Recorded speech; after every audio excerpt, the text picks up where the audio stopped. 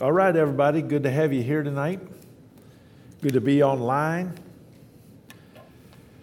God is good, isn't He? Man, I'm excited about being here. The opportunity. Gary did some good preaching there Sunday, didn't he? Got the anointing of God working. That's good news. So very happy about that. Micah taught Monday night. And that was really good. So we're encouraged. I want to make mention that Debbie Radford texted me today, and JM is having his surgery on the 14th of September. Yeah, how many of you guys remember we were talking about that? Let me confirm that right here. The 14th of September for his heart surgery. So keep him in your prayer. And we'll be grateful for that. They're doing some tests tomorrow to make sure, find out where the bleeding is. So Debbie said thanks to all of our church family. So keep them in your prayer. Also remember the Hickey family. Keith's dad is pretty close to probably passing away. So keep him in your prayer. The whole family. I think you guys said you kind of went to see him possibly for one of the last times, probably. So keep them in your prayer. Never easy losing parents and family, grandparents.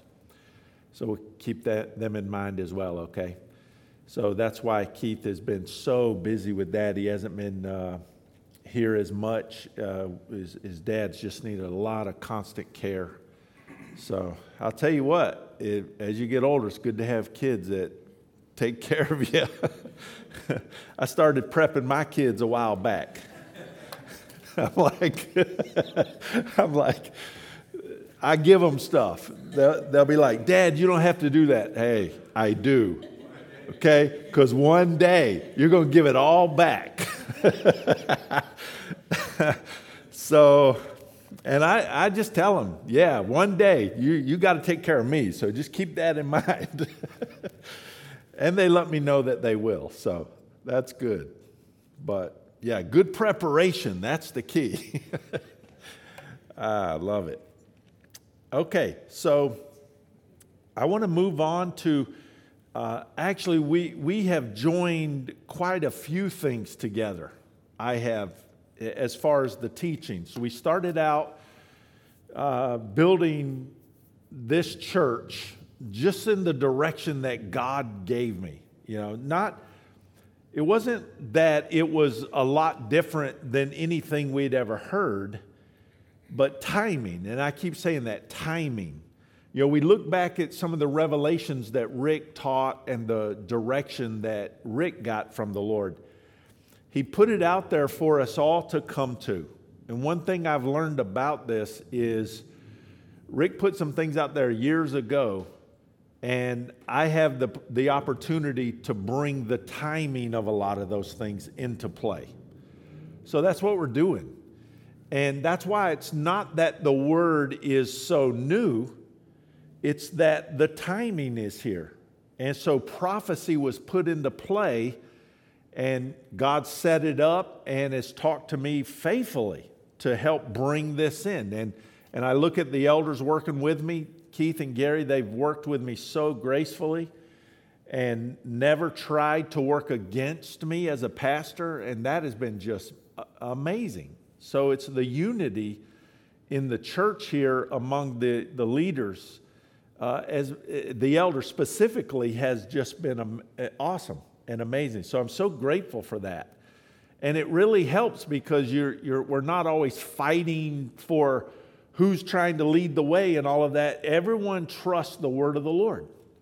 And so I've always tried to bring that, and they have too, to bring that into the congregation, to say, let's follow the same cloud. You know, let's follow the same pillar of fire. Let's follow the same Holy Ghost. And that's what we've been doing. So if you stay close. Now, I will say there are two types of ways to receive the gospel that's going on in our church. Two different ways. Number one, The first way is to hear it and you wipe the slate clean as a hearer.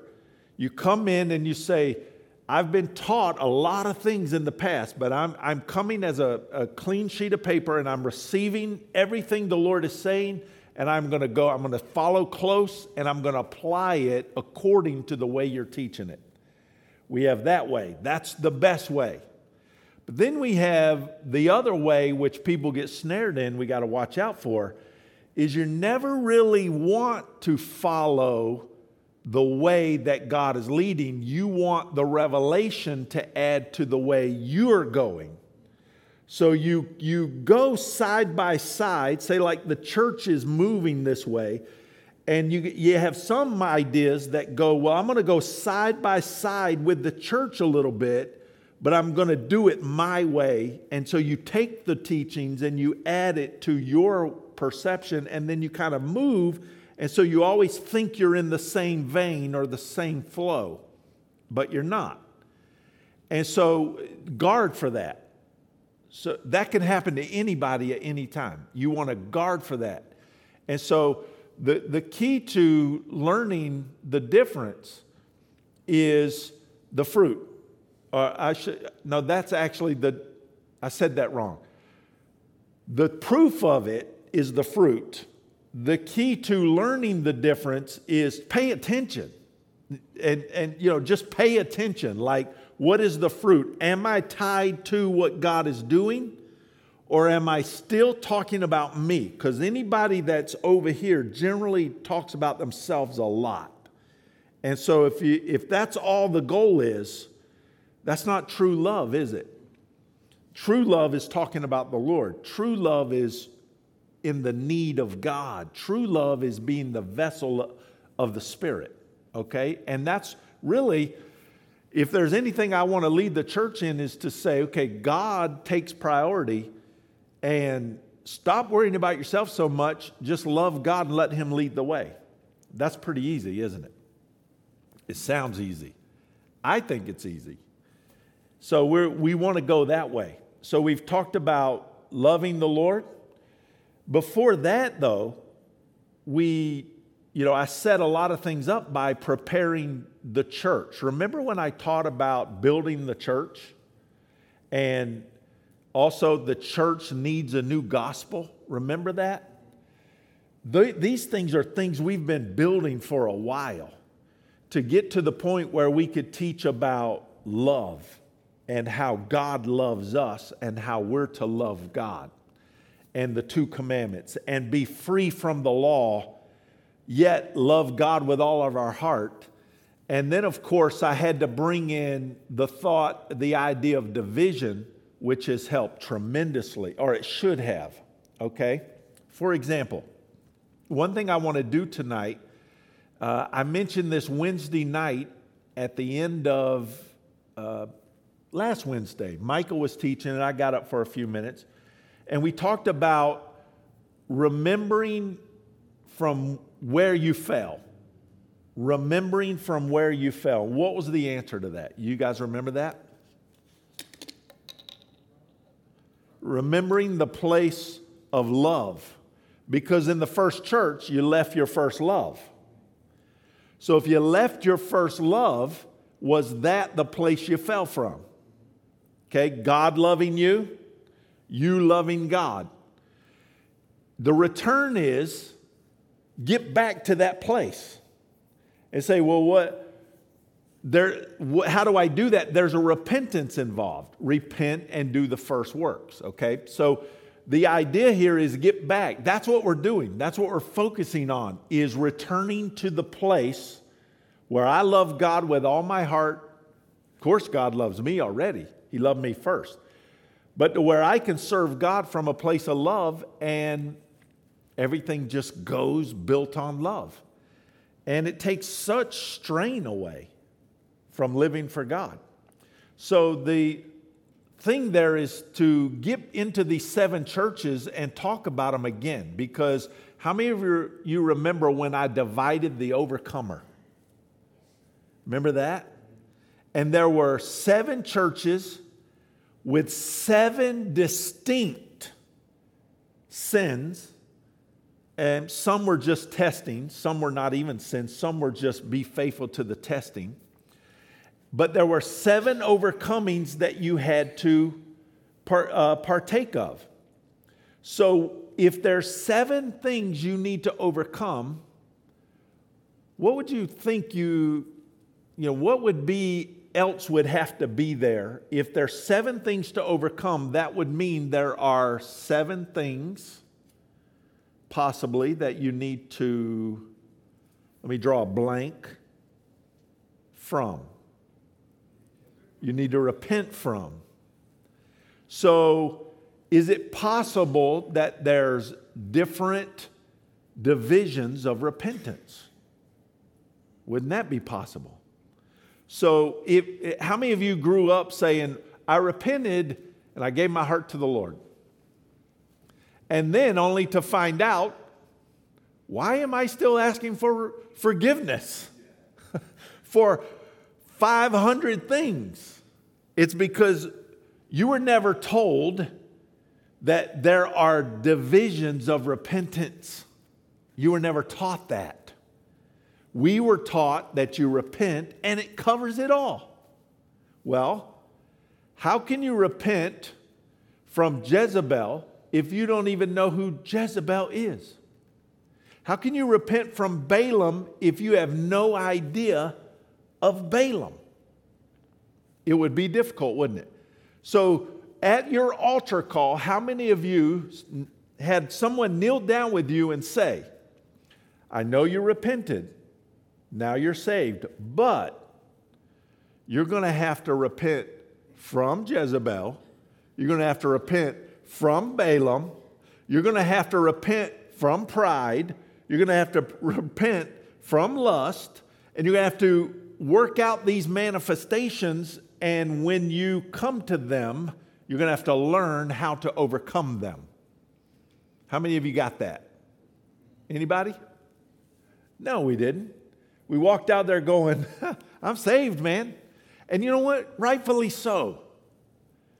The first part of repentance is something so simple. Here's the first part of repentance is all about, I just turned from saying I was right to saying now I acknowledge God. That's how simple that is. That's all we did, though. We didn't do anything else. Like, we said, I need to follow God. So I'm going to repent of thinking that I don't need to follow God, Micah. That's it. The journey now is going to now take you on a path that causes you to face so many enemies that at first, after the honeymoon's over, and the first argument comes, you get my drift, these enemies come, all of a sudden you realize, this is living for God, and I mean, it's work. Of course it's work. It's not supposed to be, but at first it is supposed to be.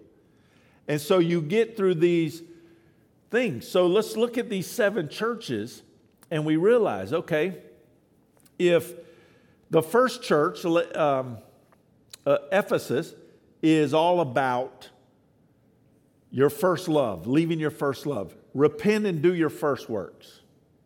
And then when you go to the second church of Smyrna, it was more about the devil's going to cast you into prison for 10 days. Be an overcomer. Be faithful unto death. Be an overcomer. And you start realizing, okay, there's 2 overcomings right there. The third church you get to, there, I think it's Thyatira, is where you have to face Balaam. And he says, you have the doctrine of Balaam among you and the Nicolaitans. You better repent from them. You need to overcome Balaam.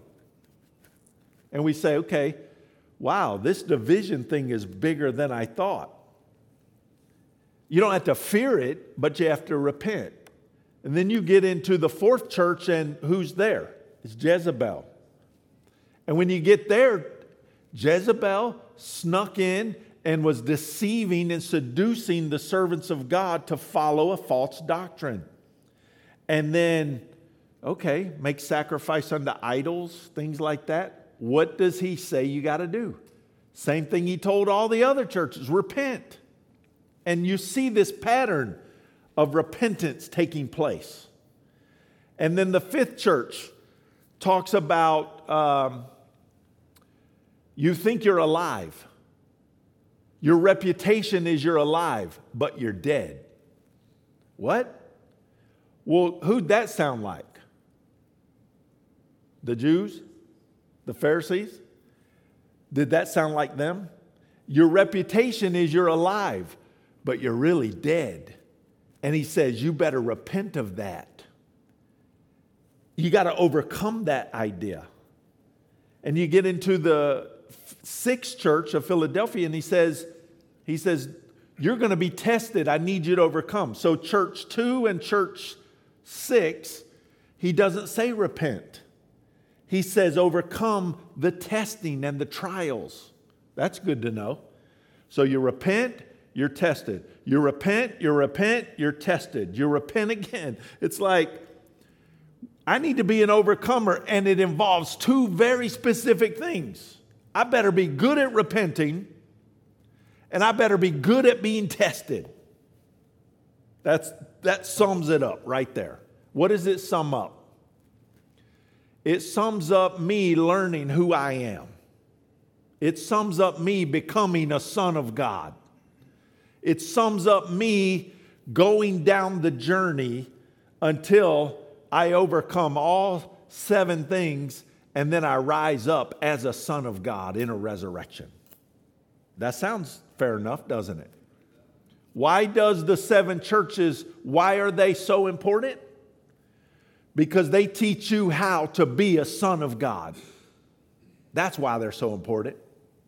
This is the simple version of the 7 churches. There's lots of things. Remember the teachings I wrote? I taught 5 different things. He shows you the good in you. He shows you the bad in you.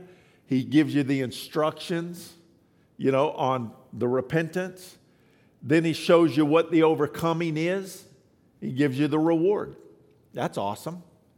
So if you're going through the 7 churches, you are focusing on these things, and you're learning that repentance is getting easier and easier and easier. The trials, the testing is getting easier and easier and easier, or should be, unless you're rebellious. And then it's not. But then each time you overcome something, what happens? Do you gain some confidence? Do you gain understanding? Do you gain your connection with the Lord? You do, don't you? So imagine being an overcomer. I've returned to my first love. Okay. Church 1. I obeyed that, Marvin. I returned to my first love. We go, I'm there. I made it. Not yet. Did you bring Balaam with you? Did you bring Jezebel with you? Now that you love God, now you can get them. You can get them now. Why do you think it's so valuable to love God first? Because if you don't love God, when Jezebel comes, you're going to be seduced. When Balaam comes, you're going to take the money. And you're going to prophesy under curses. And it's very important to love God first. No wonder the first church. So be an overcomer and eat off the tree of life, which it makes so much sense. The reward is getting to eat off the tree of life again. I love God and I get to eat off the tree of life again. Eating off the right tree is going to help me deal with these other tests. It's going to help me deal with Jezebel. It's going to help me deal with thinking I'm one thing that I'm not. I didn't even mention Laodicea, right? Naked and blind, Wow, that church is in deep trouble. But as you go through this overcomer, you're watching all of these divisions take place, and I'm learning something here. It's not that I'm failing God, I'm just making the journey. I'm going through the progressions. That's really cool, isn't it? That's really cool. So you say, well, how can I be loving God with all my heart and bring Jezebel with me? Well, I'll tell you how I learned this. Years ago, how many remember when I went down to Virginia Beach and worked there for 2 years? So I was sent down there, and then Rick brought me back. And here I am. 2 years I was there. While I was there, I had a dream. And in this dream, I was in this dark workspace. And I was working. And it was my own works, obviously. I was working. And 2 men came to me, and I knew them as the authority. They were angels, and they were there to arrest me. And so they took me and arrested me, but it wasn't all bad. It wasn't like you're in trouble, like you've done something really bad. Yes, I was in my own darkness, sitting in darkness, doing my own work. But this was a good learning. This was a teaching. This was me learning who I am and what's in me. And so they brought me to this room, and this room was, I'll be honest with you, it was, at that time, it was the brightest light I had ever seen in my entire life. This dream, I'll never forget it. This room had walls but had no walls. It was so bright and like white. It was so bright it was white. Like it had walls, but it didn't. It was so bright. So the walls were made of light, kind of. That's the only way I can say it. And in this room, I'm looking, and there's this man there. And this man hated God. And I knew he came with me into this place with God. Now, the angels brought me into this place, and I was so happy. I remember in this dream, I was so happy in this dream. I was like, this is heaven. This is the kingdom of God. This is life. And I'm sitting there in this dream, and I look over and I see this man, and I'm like, what are you doing here? I'm like, in my mind, I'm like, what are you doing here? And I told him, I said, I love this place. He said, I hate it here. I want out of this place. And I woke up. And of course, back then I was going through the process. First having these dreams, being taught, called Rick. Rick and I, we talked about that dream for years. We talked about that dream. Getting understanding, God visiting me again. Here's the point I made. I learned right then that when the Lord brought me into a place so that he could talk to me, I was bringing his enemies with me. You say, well, no, I can't bring my enemies into the kingdom of God. Yes, you can. Remember Job? Who'd he bring with him? Satan. Where was Satan coming from? Walking to and fro in the earth? See, Satan had access to heaven through you. See, if God calls us to heaven and we bring Satan with us, or the man of sin, if we bring him with us, God's going to talk to him. You think God's just going to let him sit there and ignore him? No, he's going to talk to him. What do you think he's going to say to him? Same thing he said to him in Job. Have you considered my servant? Well, what else is he going to say to him? In other words, if you bring the man of sin into the presence of God, God is now going to use him as his servant to go after you and teach you. So after that, who do you think showed up in a lot of my dreams? Yeah. Whether it was Satan or the man of sin or different manifestations of that same parable, he began to show up in my dreams because I brought him. And the minute you bring him into the presence of God, you're accountable. Now that's interesting. But this is stuff you kind of need to know and think about sometimes. Like the whole spirit world is very real. And while we struggle with things in this life, the spirit world, we got to get our eyes open to that at times. And so dealing with him, I knew who he was after that. I knew who he was. It was revealed to me. So it wasn't a guess anymore. Like, I don't know who this guy is. And everybody says, I'm fighting the man of sin. Have you ever brought him to heaven yet and introduced him to the Lord? Lord, here's my man of sin. What's yours look like? What's yours look like, Micah? You know? Well, don't they all look the same? No. They all look like who? They look like your thoughts. They look like you. You created him. Now we're talking, right? And so you bring him and present him to the Lord, and then the Lord says, good, my servant's here. Both of them. Now I'm going to use my servant to teach my servant. And off you go. Well, I learned that going through the experiences. And so you don't take for granted the testing. So what did I need to do? I needed to learn how to repent from everything that came my way. But now, what's the problem with repentance? What is it, Tim? You get stuck there, and God wants you to not get snared in repentance. So Tim said you get stuck there, getting snared in repentance. Why? Because you focus on it all the time. And that's all you do, is focus on repentance.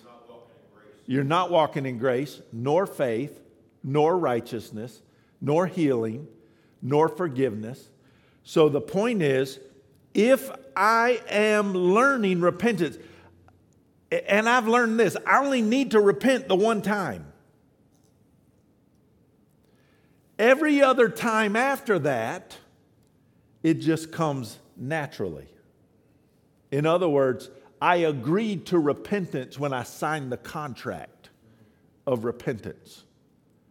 Right, Micah? And then so after that, every enemy that comes, you don't say, I repent over. You just repent by the deeds, by loving God. Did you know loving God is repenting? So the minute I love righteousness over iniquity, I've repented. So how many times do you hear us as preachers talk about repenting? Like, oh, I repented over this. I repented over that. But do you think it's happening? It's happening. Like repentance is happening all the time. You know why? Because the world that God set in the heart has a lot of enemies. The eternity that's there has a lot of enemies. So you just continually learn and love God, and the more the love increases, the more repentance works. Or turn. All you're doing is turning from it. For example, it's like, I'm just going to throw out a few dreams here tonight. Another dream I had in my early days. I'm in the earth. I haven't told this dream in a long time. I'm standing in the earth, and I look up and I see this man standing on a cloud. And I looked to my right, it caught my attention. There was a path that went down into, it's like a door to a dungeon. And you could walk right down in. There was this ugly man. He was gross looking, and he was wanting me to come. And I said, no, I'm going with him. And notice that. What did I do right there? I made a choice. What is that? I repented. I turned from that. And I entered in with this prophet, because that's what he was. And he led me to a tree, huge tree, with fruit this big, like hanging from the leaves. It was like this big in the dream. And he said, eat of this tree, eat the fruit. I could actually grab the fruit and eat off of it. And I did. And out of the tree came Jesus. And he stood there and he said, this is the prophet Daniel. He will teach you all parables. And I thought, bam! Took me years to understand that. I wanted to know, what does that mean? Back then it was all about wisdom and understanding is as. This equals this. And I'm thinking, I'm learning all the parables. Man, I wasn't learning nothing. That's not what Jesus said. Well, since then, guess who's come to teach me? Things I haven't really talked about. Guess who came to teach me? The prophet Daniel. Of course. Because Jesus said he would, and he did. So where do you think we're getting all this stuff from? We're not making it up. It's like visitations. The prophets are descending from heaven, or you're being caught up with them, and they're talking to you and sharing. One time I sat at a table of prophets, and they were all going around the table talking about the testimony of the Lord that they possessed. And I'm sitting there, I was young. I didn't even understand everything I was seeing back then. And I'm like, my God, man, these are how we repent. This is how we overcome. This is how we learn the things of God. And see, I've never been one to just tell all my dreams. I'm a teacher, man. I want to teach you how to walk in everything I've received. Everything. So if I follow the Spirit, I'm going to teach you how to repent over everything you ever did wrong, without ever saying, I repent. Isn't that awesome? I want to teach you how to overcome every enemy in your life and never have to say, I overcame something. Unless you want to testify about it. But your life just tells it. Your wisdom speaks it. Your understanding speaks it. Instead of your trumpet. Your understanding testifies of it. And at that point, I've thought about this many times. If God calls you to ascend, do you ever have to justify it? Do you ever have to try to convince people of it so they'll follow you? Or does the convincing automatically come because, man, your testimony is true and it works? See, this is the life we're going after, man. So even if God never called you in this life to sit in this seat right here, if God never gives you this seat, if God never tells you that you have to do what I do, or any one of the deacons, do what God gives you and do it with all your heart and let it shine the brightest light. Because you know why? There are a multitude of stars in heaven. There's a multitude of stars with different brightnesses. And you know what? The bright star's not making fun of the star that doesn't shine as bright. He's not. And the star that's not shining as bright is not mad and angry at the brighter star. And if he does get jealous over the brighter star, what happens to him? You could cause the bright star to fall. And then the bright star could lord over. So do we want to learn not to do either one of them? Go read Romans 14. There's your parable for it. And learn how to be a part of the body that you are and function in that, and you will be the happiest you've ever been in your entire life. You will be at such peace and joy, and you got to let go of all the burdens that God never put on you and be free. And there are people that will literally come into this church with a heart after God and never get up here. And I will love them with all my heart, and God will too. And they'll be part of the body, and they'll be a good friend, and they'll be a faithful member of the church, and I'll love it. And I'll know they'll never be up here. But we will never despise them, will we, Micah? Never. We will honor every member accordingly. And that's the way it should be. Because we're cleaning out the old man thought, and we're bringing in the new, and we're saying, you know, God's put his stamp of approval on this whole thing. So let's let him lead the way. So you can repent. You're going to have to continue to repent, but you don't have to go around saying, I'm sorry, God, I'm sorry, God, I'm sorry, God. I mean, come on. Like, do I literally have to tell God I'm sorry when I could actually say, I love you and enter into that? And he knows I'm sorry? And it's like the world has conditioned us so much. I had a Bible school teacher. I honest to God, remember her, Naomi? I'm sorry. She said, I'm sorry to you every 5 minutes if she thought you were not happy with her. And I thought everybody knew her as the I'm sorry teacher. And I'm like, what a way to live.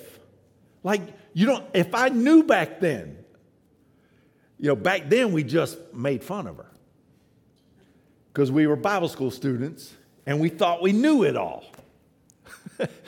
Now I would be like, I know the answer for you. I would make fun of her. If she would love me. But if it's not my place, it's not my place. But if I could help, I will. But the point is, why walk around like that with that mindset to God? I'm sorry, God. I let you down again. I'm sorry, God. How about just loving him? That'll fix that, won't it, Marvin? Yeah. That's the whole thought, that when you're constantly saying, I'm sorry, your focus is on yourself. And it's not on what God did, because Jesus took care of that. I'm sorry always is on yourself. Yeah. Absolutely. It's not on Jesus. 100%. 100%. And then, what if you physically stop saying I'm sorry or thinking I'm sorry, but you still act the same? Don't do that. You're still saying you're sorry. And am I telling everybody not to be sorry? No, be godly sorry. Be godly sorrowful. Not worldly sorrowful. Godly sorrowful. Godly sorrowful works repentance. Well, that was easy. God showed me my enemy and I turned from him. Let me think about it. Daryl, it's like this. Instead of saying, I'm sorry I looked at him, how about just turn from him and go to Jesus? Didn't know he was there, but I ran into him along the way. And then I turned to Jesus and he saved me. There you go. That was easy. I learned something about God. He will forgive an adulterous wife over and over and over and over and over again because he knows one day they'll come to it. They'll be faithful. And I'll change them. He knows that. Now don't think like physically and all this. Don't think that this is a spiritual matter. Don't get into the physical part right now. Think of how you walk with God. Have you ever failed? Have you been put into prison and complained instead of singing at midnight? Have you ever been tempted and you gave in? Yeah. Okay. Deal with it. We all have. The minute you're healed is when you turn. That's it. So it's like, I don't have to focus on repentance. That's the point here, Tim, is like, I don't have to focus on that. I don't have to always focus on saying like, I'm trying my best to be an overcomer. Like, there was a time when I focused on it because I didn't know how to be. But once you start learning it, get in the groove, man. It's simple. Love God. What will you be? A forgiven overcomer. Love God. And so all I'm doing in teaching all of this is to say, love God with all your heart, with all your soul, with all your mind, with all your strength. Okay? Love your neighbor as yourself, Jesus Christ. And then, as you do that, will you repent continually over every enemy? Sure. Will you overcome every enemy? Yeah. Will you pass every temptation? Sure. Will you be freed out of prison, trials, testings? You will. And to me, that's as simple as it gets. It's all about loving God. The 7 churches, and I'll say it this way, when Rick taught that years ago, that was such an eye-opening teaching because it did a lot of things. But how many of us understood it? It was like, oh, this is awesome, but we have to come to it. We're coming to it now. We're going through them. We're going to overcome every one of them. And we're going to rise again. And we're going to walk in newness of life. But never despise where you're at. And always, always just love God first.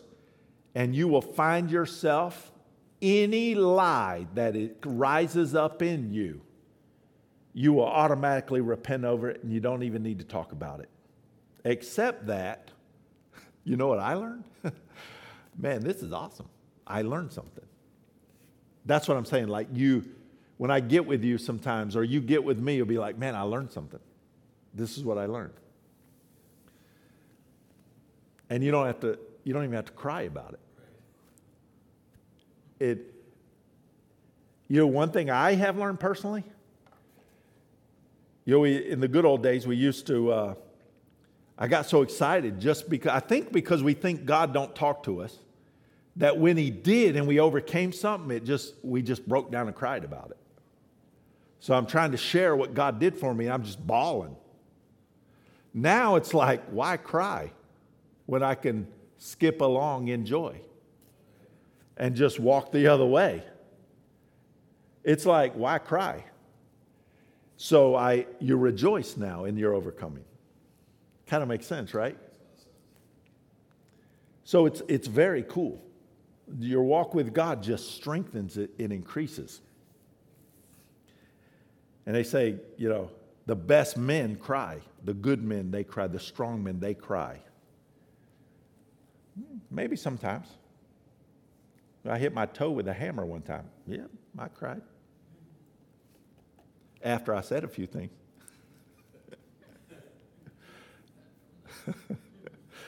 Then you had to repent from them, yeah. Yeah, you had to repent from what you said, right? Now, back to seriousness. But what are your thoughts? You got any questions for me? Question? No? Let's focus on a question. Do we have any questions? And Tim, if we got anybody online and they want to ask a question, you can unmute all of that. Questions? Anybody online have a question for me?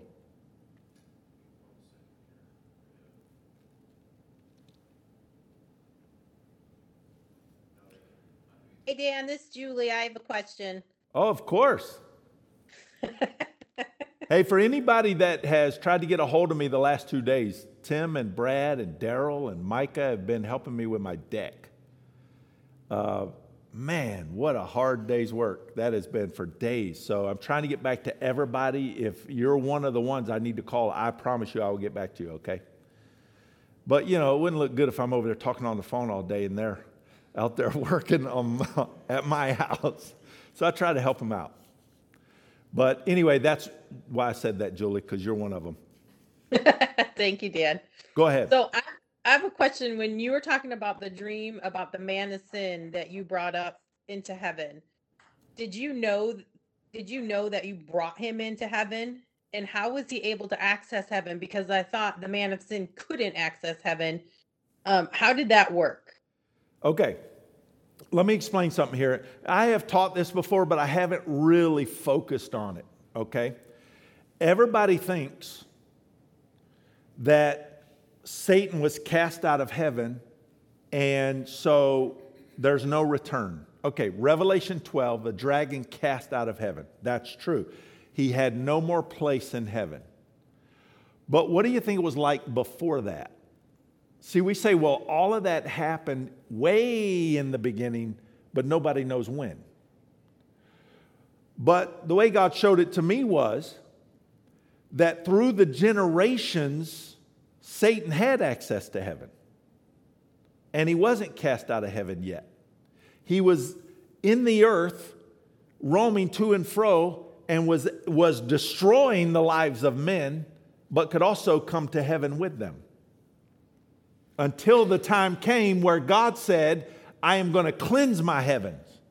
Now I'm casting you out. And he won't let him back. So before that heaven is cleansed, who has access to it? Satan, the man of sin. Because God had to allow Satan, the dragon, to deceive. He had to let him test his children. He had to let him test his angels. So before he was ever put out permanently, see, we think, well, the dragon and the serpent and all of that had no access to the earth. They were only in heaven, and then they were cast to the earth.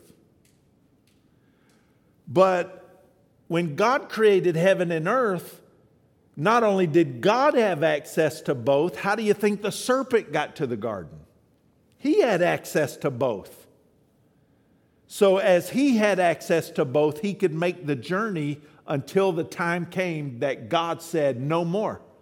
Now salvation has come to heaven. They overcame him by the blood of the Lamb and the word of their testimony. Salvation has come to heaven.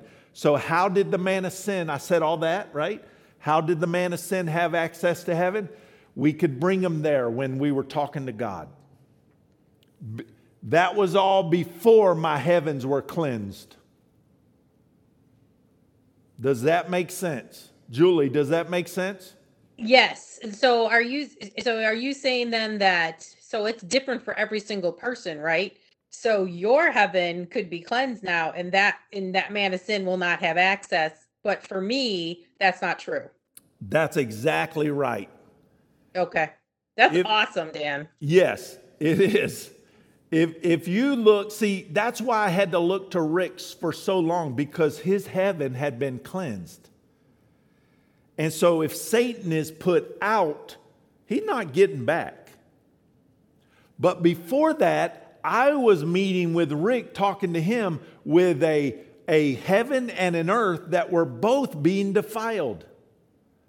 And so what did I have to do? Cleanse my heaven so that Satan couldn't get back there. And what we try to do is we try to function our walk with God in the earth with an unclean heaven.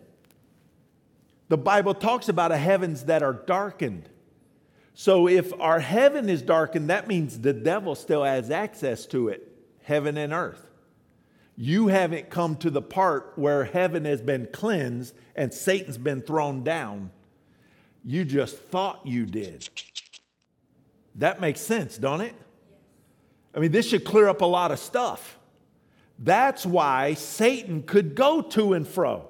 He could come with the sons of God because in that story, Revelation 12 had not happened yet in manifestation. So for some of you, you go to present yourself to God. Who comes with you? The man of sin. And many of you don't even know you're presenting the man of sin to God, and you don't even know it. The story of Job is taking place in you right there, and you can't see it. And you're wondering why you're still struggling in heaven and in earth. Revelation 12 has not happened yet. So I relied on that until it happened in me. And when I saw it, I've seen it 3 times. 3 different ways Satan being cast out. And I'm going to tell you something. You'll know it. Don't try to say he's been cast out of my heaven and never really be able to talk about it. You will know it when it happens because you will do it. And you'll never forget it, Rick said.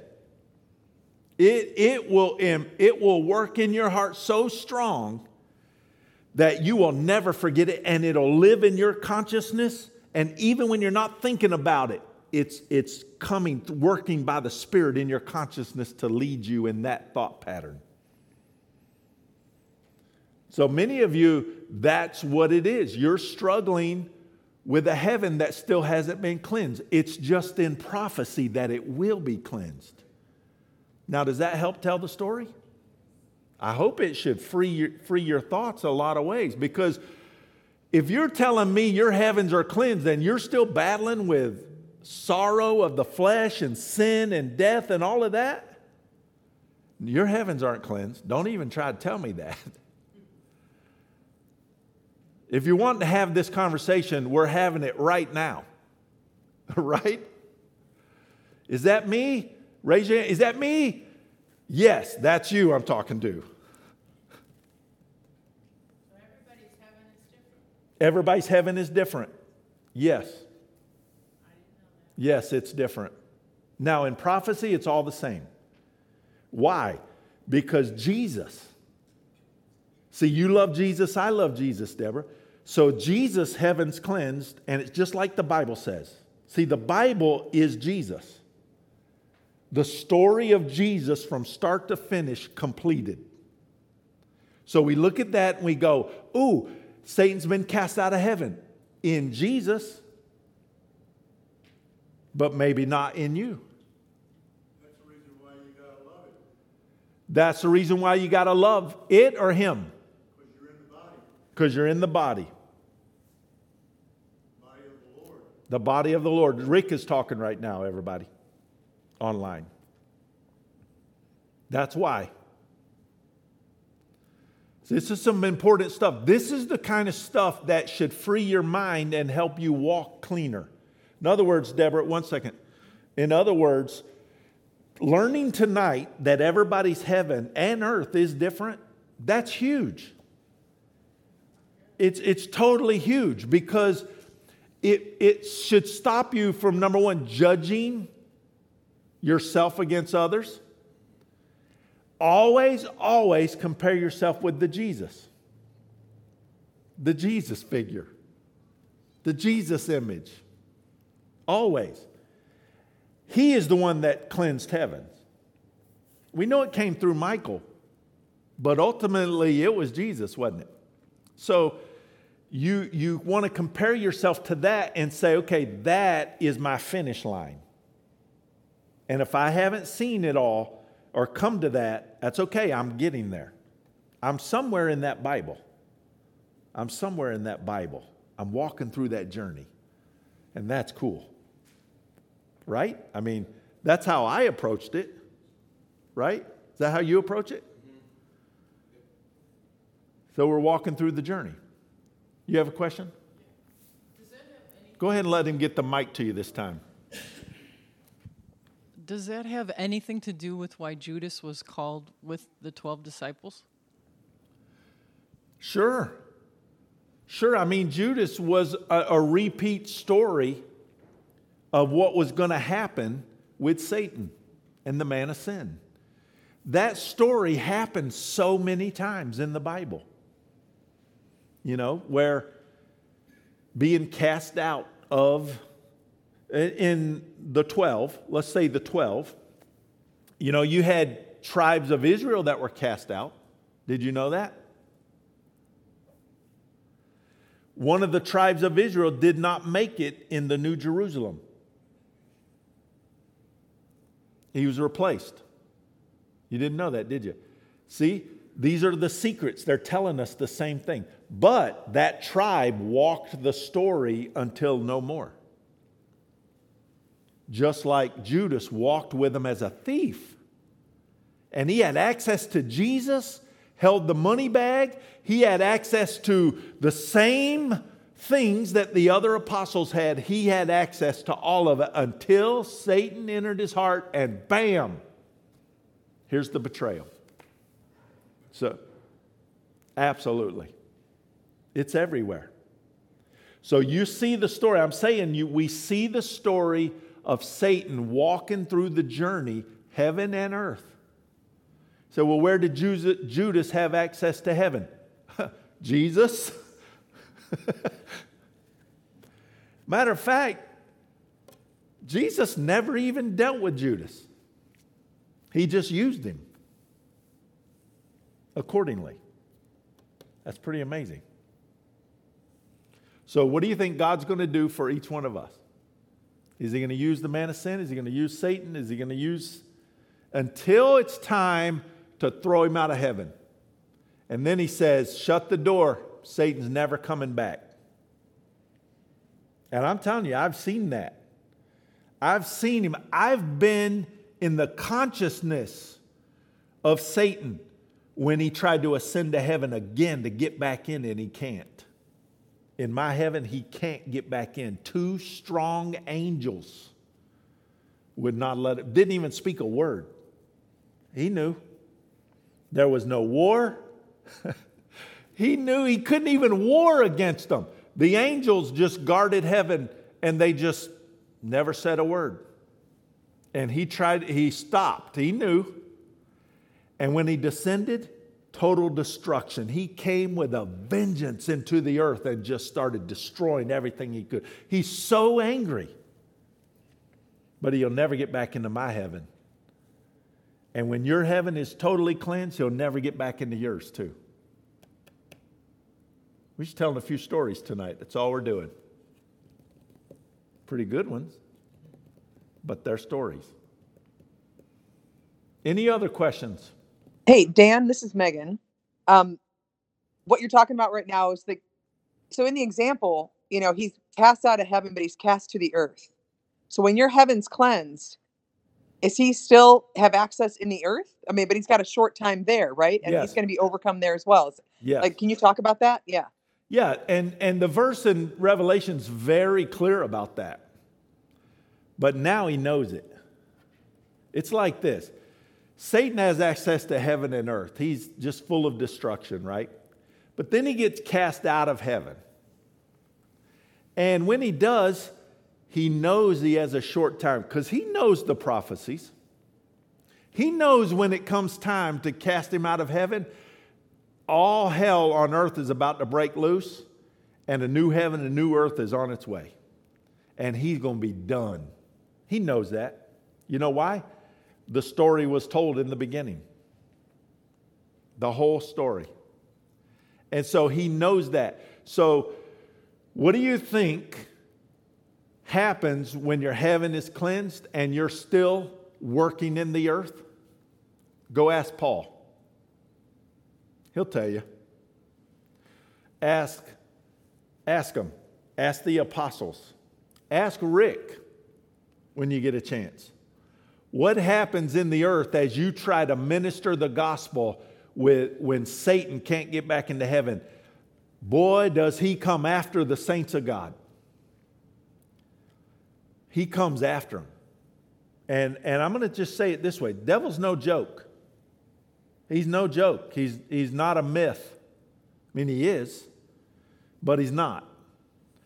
And once your heavens are cleansed and all he has in the earth, he's coming after.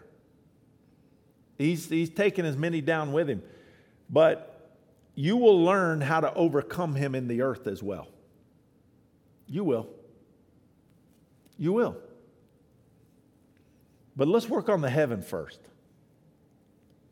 So these are things we need to talk about. And I want to talk about. But here's the thing. I can't talk about these things all the time with people that are not interested in heaven. I can't do it.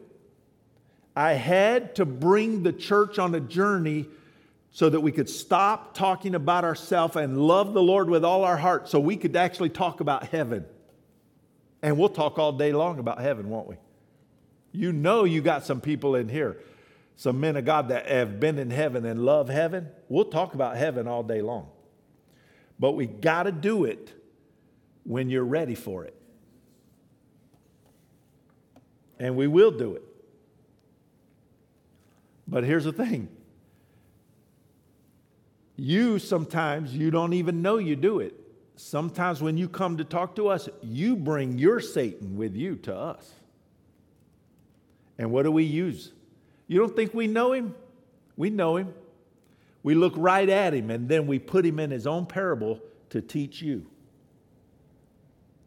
And that's the way it should be. Why do you think I'd go to Rick? I'd bring the man of sin with me. We had a cleansed heaven. So all he did was look at my Satan and command him to teach me. And he did. Until it came time for me to cast him out of my heaven. So what do you think we're going to do for you? Don't look at that.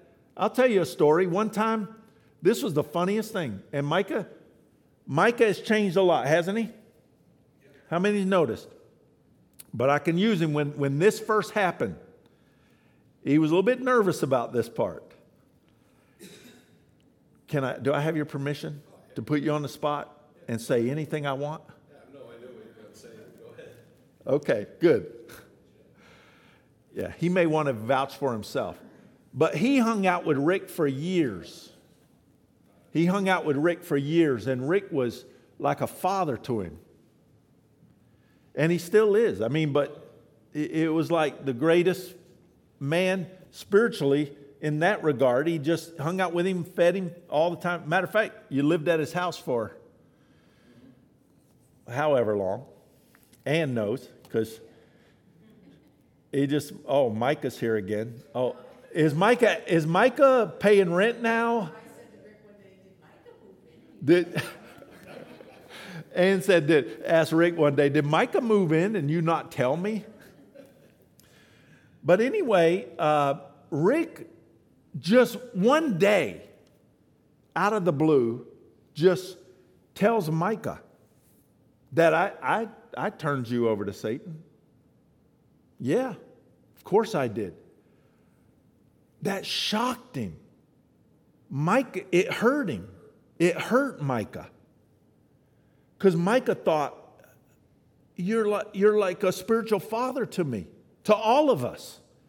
And you would turn me over to Satan? Why would you do that? And turn me over to Satan? And I remember, because Micah and I were working closely at that time.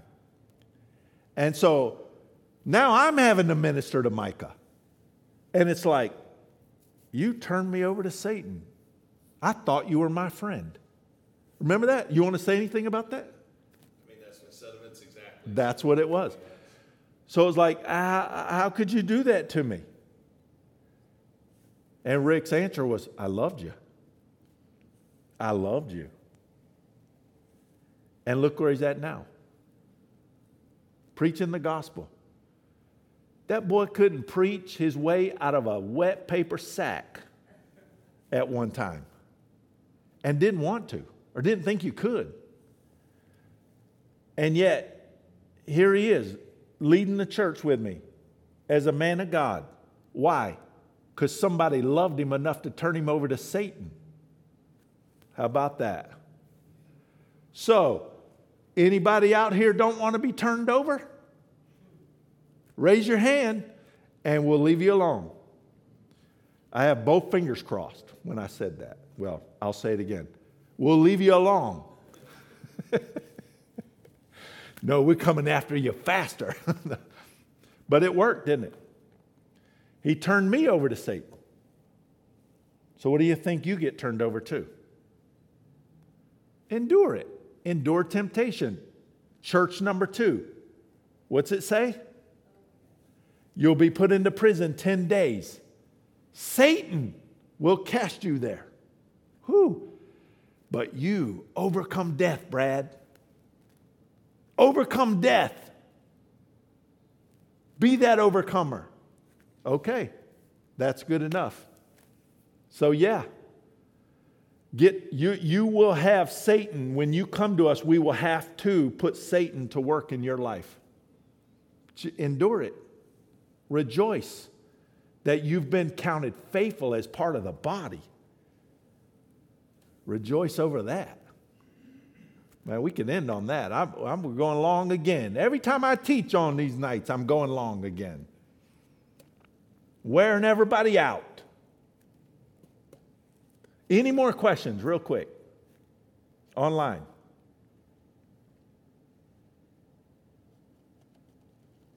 Okay, any questions in here? Specifically questions. Okay.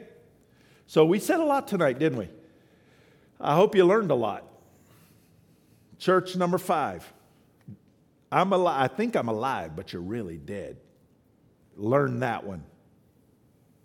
Trust me, learn that one. You want to learn that one. Whatever you do, learn that one. Okay? Well, I thought Jezebel's worse. Yeah, well, they all have their place, but definitely learn that one, okay? You have to go back and read it. How many of you, if you go back and look at my website, I made that chart. I made a chart on the disobedience, the instruction, and the reward. If you look at that chart, it is all right there. It's perfectly laid out. It's simple, isn't it? Perfectly laid out. Teaching number 7 on my website. Teaching number 7. Scroll all the way to the bottom. You can even hit a PDF if you want. Print it out. You're welcome. All right. I'll talk to you online. God bless you. We'll see you later.